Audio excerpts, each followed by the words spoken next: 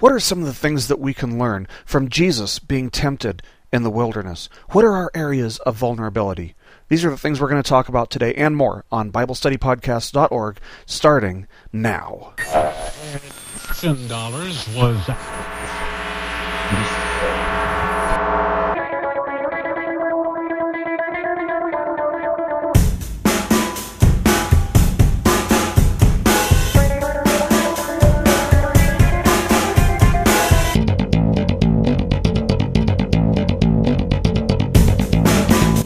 Hello, everybody, and welcome once again to BibleStudyPodcast.org.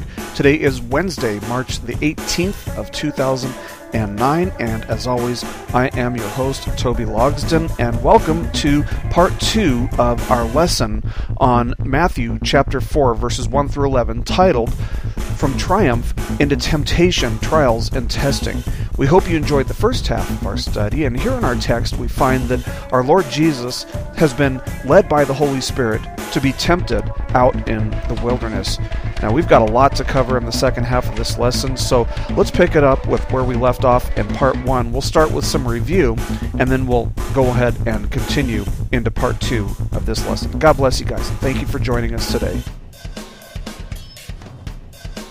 The serious truth is that Satan is a real character who will try to manipulate Christians. And fear is one of his tactics, but when it comes to destroying a Christian's walk with Christ, one of his favorite tactics is temptation. The Bible tells us that he can be as ferocious as a lion, or that he can present himself as an angel of light. When we read this text, we see that there are actually several key insights for dealing with temptation that we as Christians can gain from this passage. Here's Jesus being tempted. And so what we gather from this is that because we can relate to Christ, we can follow the example that he set. Now, the example that he set here, one of the examples that he set here, is that he discussed his weaknesses and his temptations with his closest friends. He is transparent. He puts himself out there and says, this is what I have gone through. And you know what? We as Christians, we should be doing the same thing. Because if we hide our temptations, there's only one thing that we're doing. We're making ourselves all the more vulnerable to them. The second thing that we can get is that temptation is a virtual guarantee. We can be completely in line with God's will. We can be following the Spirit as closely as we possibly can be, and there will still be times when temptation will be presented. And you know, as Christians, we're also out on the front lines of a spiritual battle. And the enemy will target us. He has his crosshairs set on us.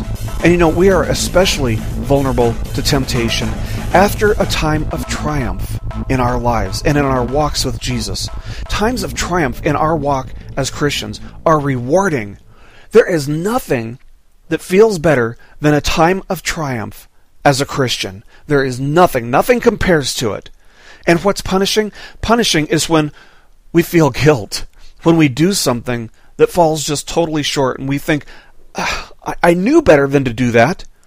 Satan wants us to make an association in our lives as Christians between the times of triumph and the times of temptation and tribulation. And the third thing that we can learn from this is that temptation is almost always aimed at your greatest weakness. You know, here Jesus had been fasting for 40 days and 40 nights. His body was weak. It says that he was hungry. And this is probably the biggest understatement in all of the Bible. You know, we go for maybe a day. Have you ever tried fasting for a day? And we feel famished. You know, we're hungry. And here Jesus has gone 40 days and 40 nights without eating. And he says that he was hungry. Now, was he drinking? Yeah, he probably was. There are certain fasts that you can do in which you drink at night, and that's probably what Jesus was doing here. You know, we've seen that he is 100% human, and a human simply won't last 40 days out in the wilderness without something to drink. So it's very likely that Jesus was drinking at night. He was drinking water at night. But his body was weak because he wasn't eating. Now, it's been said that temptation usually creeps in through doors that we've intentionally left open. And so what we find here as we go through this text, we see that we have three primary areas of vulnerability. The first thing we see is that we have a physical vulnerability. Satan comes to him and he says, if you're the Son of God, command that these stones become bread. He's trying to play on Jesus' physical vulnerability, his hunger, his weakness in the body. So Jesus' first temptation, or the first temptation that Satan gives him, is to turn the stones into bread. Now, why did Satan start with this temptation? It's because at the time, it was Jesus' greatest weakness. You know, this is a test that Esau, if you'll remember, had failed miserably. And if you know the story of Jacob and Esau, what happened was Esau was this hunter. Jacob was kind of the homebody. He liked to hang around home, do stuff around the home. And so Esau goes out and he's a hunter, right? He's trying to find some meat to bring home for dinner, but he doesn't find anything. And so he comes home and he's starving. And so he says to Jacob, please give me some of that soup that you have so that I don't die because I'm so hungry here. And so Jacob says, well, I'll give you something to eat if you'll trade me your birthright for a bowl of soup. And so what does he do? Well, Esau is totally focused on his flesh. He's totally focused on the here and now. And so what does he do? He trades his birthright for temporary satisfaction. And notice in our text here with Jesus, Satan didn't tempt Jesus to do something big. He didn't say, Jesus, why don't you turn these rocks into cheeseburgers? Why don't you turn these rocks into filet mignon? He says, why don't you turn them into bread? He tempted him to do something small because that's where temptation always starts. It always starts with something small, and you work toward something big. Let me ask you, would you buy a bus ticket to a place at just some unknown destination? Well, every time you give in to sin, a new sin, and it starts with something small, that's exactly what it is. It's an unknown destination because it's taking you someplace that you don't want to go. You don't even know where it is. You don't know where that bus stops. So you know something else that Satan is tempting Jesus to do? He's also tempting Jesus to abuse his power and to abuse his position. And let me tell you something. There's nothing that will make your light shine dimmer in this world than falling to temptation. See, he knows, the devil knows that he can't extinguish the light that's within you. But what he can do is he can get you to cover it up. He can get you to hide the fact that you are a Christian. And he's also tempting Jesus to have his needs met in a way that doesn't glorify God. Could Jesus have turned these stones into bread? Yeah, he could have. He could have done that at any point during those 40 days. But it wouldn't have glorified God. It wouldn't have glorified God because it would have been something that he would have done without trusting in God to provide. We know they say that opportunity only knocks once, but I've also heard it said that temptation will lean on the doorbell. Opportunity knocks once, temptation leans on the doorbell. And rarely will temptation cease. Rarely will temptation cease when it is initially resisted. See, there's a second temptation that Jesus faces, not testing his physical vulnerability, but testing his mental vulnerability. As Christians, the life of a Christian, the walk of a Christian can be just exhausting. It can be mentally draining because we're constantly engaged in this spiritual battle. And so we're far more vulnerable to giving in to temptation when we've been mentally worn down. And the devil will try to mentally wear us down. And here, Satan is tempting Jesus to do something that would, under most circumstances, be considered to be a pretty stupid act. We read here in verse 5, Then the devil took him into the place of the holy city and had him stand on the pinnacle of the temple. And here he's leading him into Jerusalem, to the top of the temple. That was the highest point of the temple. And he says to him, If you are the Son of God, throw yourself down, for it is written, He will command His angels concerning you, and on their hands they will bear you up, so that you will not strike your foot against a stone. He's tempting Jesus to do something that would really test Jesus' trust in God. He's tempting Jesus to put God's love and providence to the test. See, in the first temptation, Jesus affirmed that he trusted in God to provide for his every physical need. And so what Satan is doing here is he's saying, oh, you trust God, do you? Well, let's see how much you trust him. And so Satan is going to take this to some extreme measures to test our trust in the Father's care. He'll do that with us too, believe me. He'll test us to do some pretty radical, ridiculous things. You know, there's a story of two men who were in a small airplane, and as they were coming in for a landing, they realized that their landing gear wasn't coming down. And so they tried flipping the switch on and off and on and off, and it just wasn't coming down. Something was jammed. And so they ascended again, and they came back around, only to have the same problem as they approached the runway once again. And so one of the men says to the other, well, where is God now? And so the other man replies, he's right here with us. Why don't you ask him to fix our landing gear and save us while I prepare our parachutes? See, the fact is that if Jesus would have fallen to this temptation, maybe it would have killed Jesus, maybe it wouldn't have, but it would have ended his ministry before it even began, and thus rendering all of humanity lost and unredeemable, because we wouldn't have this spotless Lamb with whom the Father is well pleased. See, what he's trying to do, what Satan's trying to do, the Father just expressed his approval. He's trying to get the Lamb dirty. He's trying to put a blemish on the Lamb. And you see, as Christians, sometimes we're kind of in the same boat. We might be tempted to demand that God give us some kind of physical proof that he's blessing us. Give us some kind of physical evidence that you're with us, God. But then, wisdom demands that we trust him and we just follow the directions that he's given us in his word as closely as possible until he explicitly tells us to do otherwise. We can be doing all of the right things as Christians. We can be praying constantly. We can be reading his word. We can be doing all the right things and yet not find a single hint of visual evidence that we're being blessed. And it's in those moments that we have to seek and trust God wholeheartedly, rather than testing him, rather than demanding that he give us some kind of physical, tangible proof of his blessing. Now, in addition to having physical and mental vulnerabilities, we also have a third area that Satan will target, and that is a spiritual vulnerability. Here, Satan tempts Jesus to worship him in exchange for all the kingdoms of the earth, if Jesus will only bow down and worship Satan. He says in verse 8, the devil took him to a very high mountain and showed him all the kingdoms of the world and their glory, and he said to him, all these things I will give you if you just fall down and worship me. See what he's doing here, what Satan is doing? He's offering Jesus possession of the things that Jesus himself created.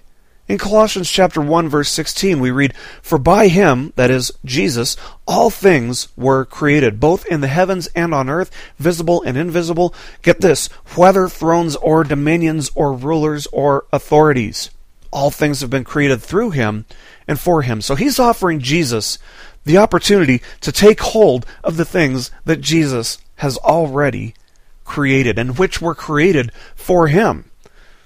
Satan will often make promises that he can't keep when he tempts you, when he tempts me, when he offers temptation. He's going to offer you something that he can't really hold up to, promising things that he can't provide. And Satan is also testing Jesus' love for humanity.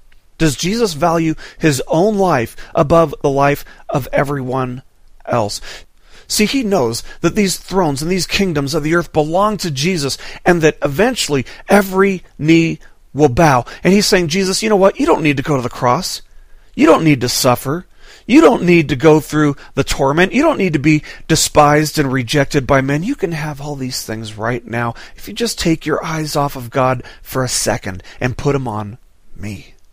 See, the fact is that ultimately every knee will bow and every tongue will confess. In Philippians chapter 2, verses 10 and 11, we read that at the name of Jesus, every knee will bow of those who are in heaven and on earth and under the earth, and that every tongue will confess that Jesus Christ is Lord, to the glory of the Father. And you know what? Jesus wouldn't dare take a shortcut to establishing the kingdom. He loves us enough. He loves the world so much that he'd rather take the cross. Otherwise, he'd have a kingdom without citizens, because if Jesus would have fallen to this temptation, he wouldn't have been the perfect, unblemished sacrifice for humanity, and everybody would have been tossed into hell and suffered eternal torment right alongside Satan and all of the other fallen angels. Misery loves company. That applies to Satan just as well as anything else. And there will be plenty of spiritual temptation facing us as Christians, because that is one of our greatest vulnerabilities. We'll have the temptation to compare what we can do, our gifts. We've each been given a gift, and we'll have this temptation to compare what we can do and what we've been gifted to do with what somebody else has been gifted to do. And this is something that I learned very early on in my ministry here with the podcast, is that I can't be comparing myself to anybody else, because you know what? We've all got different gifts. But I'm tempted. I'm tempted to see, where do we rank this week? How are our downloads doing today, etc., etc.? How many people are listening to us? All that stuff is great, but you know what? It doesn't really matter. Because there's no point in comparing what I have and what I can do to what anybody else has or what anybody else can do, because God has gifted each one of us uniquely. And so we'll be tempted to compare ourselves to other Christians. And another temptation that's really common is, once we start studying the Bible and understanding what the Bible says, we'll be tempted to become legalists, trying to measure our spirituality. And you know what happens when we start doing that? Spiritual burnout. Spiritual burnout. And so we have to resist these temptations. We have to resist the temptation to become legalistic. We have to resist the temptation to compare our gifts and abilities to the gifts and abilities of others. The enemy is going to target our physical, mental, and spiritual vulnerabilities. Those are our three main vulnerabilities. And we have to recognize those vulnerabilities. We have to be keenly aware of them, and we have to safeguard them for our own protection. Every sin, get this, every sin enters through a door of temptation that we have left unguarded. Whether that is deliberate or not is a different sermon, but the fact is that if we leave a door of temptation unguarded, temptation is free to walk right on in. There's one other thing we can gather from this text that I want you to remember, and that is the temptation won't last forever. Believe me, I speak from experience when I say that I know it's easy to say to ourselves, I just can't take this anymore. I can't resist this temptation anymore. It is just getting the better of me. Maybe I should just give in this one time, and next time I won't. I can't take it anymore right now. But you know what? The fact is that we can. We can take it. We can persevere through it. In 1 Corinthians chapter 10, verse 13, we read, God is faithful, who will not allow you to be tempted beyond what you are able, but with the temptation will provide the way of escape also, so that you will be able to endure it. Endure it. The Bible promises us that even though temptation can push us to our physical, mental, and spiritual limits, Satan will eventually flee. There will come a point where he will let up. James chapter 4 verse 7 says, resist the devil and he will flee from you. And as Christians, victory over temptation is ours to be had. We don't have to sin. We have a choice. And so one time we might resist it and we might triumph over it, but I can guarantee you that the enemy will be back. And you can count on it. He'll wait for the next time that you are weak. Maybe, this time you don't give in to this temptation, but you know what? He's going to find you next time, and he's going to present you with an even stronger temptation. Luke chapter 4, verse 13. This is giving the same story of Jesus out in the wilderness being tempted, and it says, when the devil had finished every temptation, he left him. The devil left Jesus until an opportune time. And the devil will wait for another opportune time to tempt us to fall. And so what does this tell us? It tells us to stay on guard, to stay alert, to keep the stops in place. What are you doing to prevent sin in your life? Do you have an accountability partner? Do you have a prayer partner? Do you have somebody that you can be open and vulnerable and transparent with? Keep those things in place. And this requires outright, wholehearted dedication and commitment to holiness. This requires commitment to living a holy and righteous life, to yielding to Christ living in us. And in closing, there's one more principle to be derived from this text, which is totally relevant to our lives as Christians, and that is, to know the Word of God, we must continually be prepared by learning and memorizing the Word of God. See, what we find here is that Satan has been using the Word of God to tempt Jesus. He's tempting Jesus with his own words, with God's own words. And if Jesus didn't know what the Scriptures really said, he might have given into it. But he knew what Scripture said. He knew that Satan was abusing the text. Let me ask you guys, have you heard of a forced confession? Have you ever heard of a forced confession?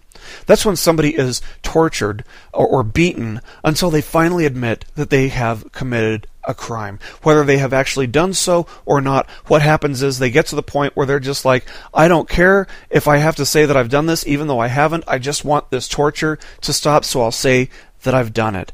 And the problem is that with a forced confession, you also get false confessions. And that's what we're finding here. He's saying that this is what Scripture says, but what he's doing is he's torturing the text. He is abusing the text in order to get it to say what he wants it to say. And I'll tell you that the Bible will say, it will support whatever you want it to say or support. You can twist the text to say whatever you want. Scripture is like a prisoner of war. It's like a torture victim. If you twist it and if you torture it enough, you'll get it to say whatever you want it to say. You want to support sin? Yeah, you can support sin with the Bible. Romans chapter 6, verse 14. We're under grace, we're not under the law. We're not going to be condemned. There's no more condemnation for those who are in Christ Jesus, Romans chapter 8, verse 1. But that's not really what it's saying. And so the only way to learn the Bible is to immerse ourselves in the regular study of it and to memorize it and to use it the way it was meant to be used, and that is for righteousness. And I think that's something that David caught on to. David wrote in Psalm 119, verse 11, I have hidden your word in my heart that I might not sin against you. I have read your word, God. I have read your word. I've memorized it, and now I'm going to use it as a weapon against temptation. You know, our walks as Christians are going to involve temptation in our weakest moments. That is guaranteed. And so what are we going to do to prepare ourselves for those times? See, dealing with temptation as a Christian is going to require awareness, preparation, and commitment. And we've got to be committed to those things in order to triumph over temptation. Let's pray. Father God, we just thank you again for your word. Lord, your word tells us that you will lead us to temptation in order to strengthen us and in order to refine us. And so, Lord, we thank you for those tempting moments, as difficult as they are for us. We thank you for bringing us to places where we reach the end of ourselves and where all we have left is to rely on you. Lord, we love you. And in order for us to live holy and righteous lives, lives that glorify you, we have to learn how to be victorious over temptation. So, Lord, I pray that you would just continually instruct us. We pray, Lord, that you would convict us in our hearts of any wrongdoing, but we also pray, Lord, that you would not lead us into temptation because we are weak. We are a weak people, and we forget how to rely on you. But Lord, we know that all things work for the good of those who love you, and we love you, and we just pray that you will continue to refine us, continue to purify our lives for you, that you would set us apart as a people for yourself. We love you, and we just want to shine for you in this world, in this dark, dark world. So we give you this time, and we commit ourselves to you again today, Lord. In Jesus' name, amen. thank you guys for listening. I hope this is something that you guys have enjoyed. Just to remind you guys that we will start up our apologetics lessons again in a couple weeks, but until I've got everything done for school, I'm trying to kind of cut down on what I'm doing here with the podcast just for a month or so.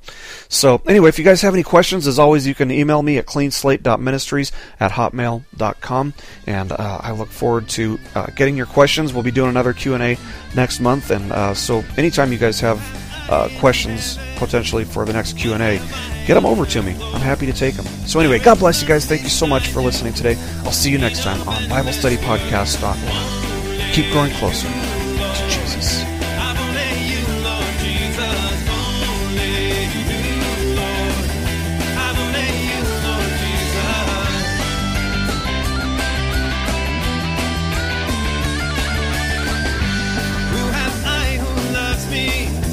Just the way you love me. Who have I who's watching and always thinking of me?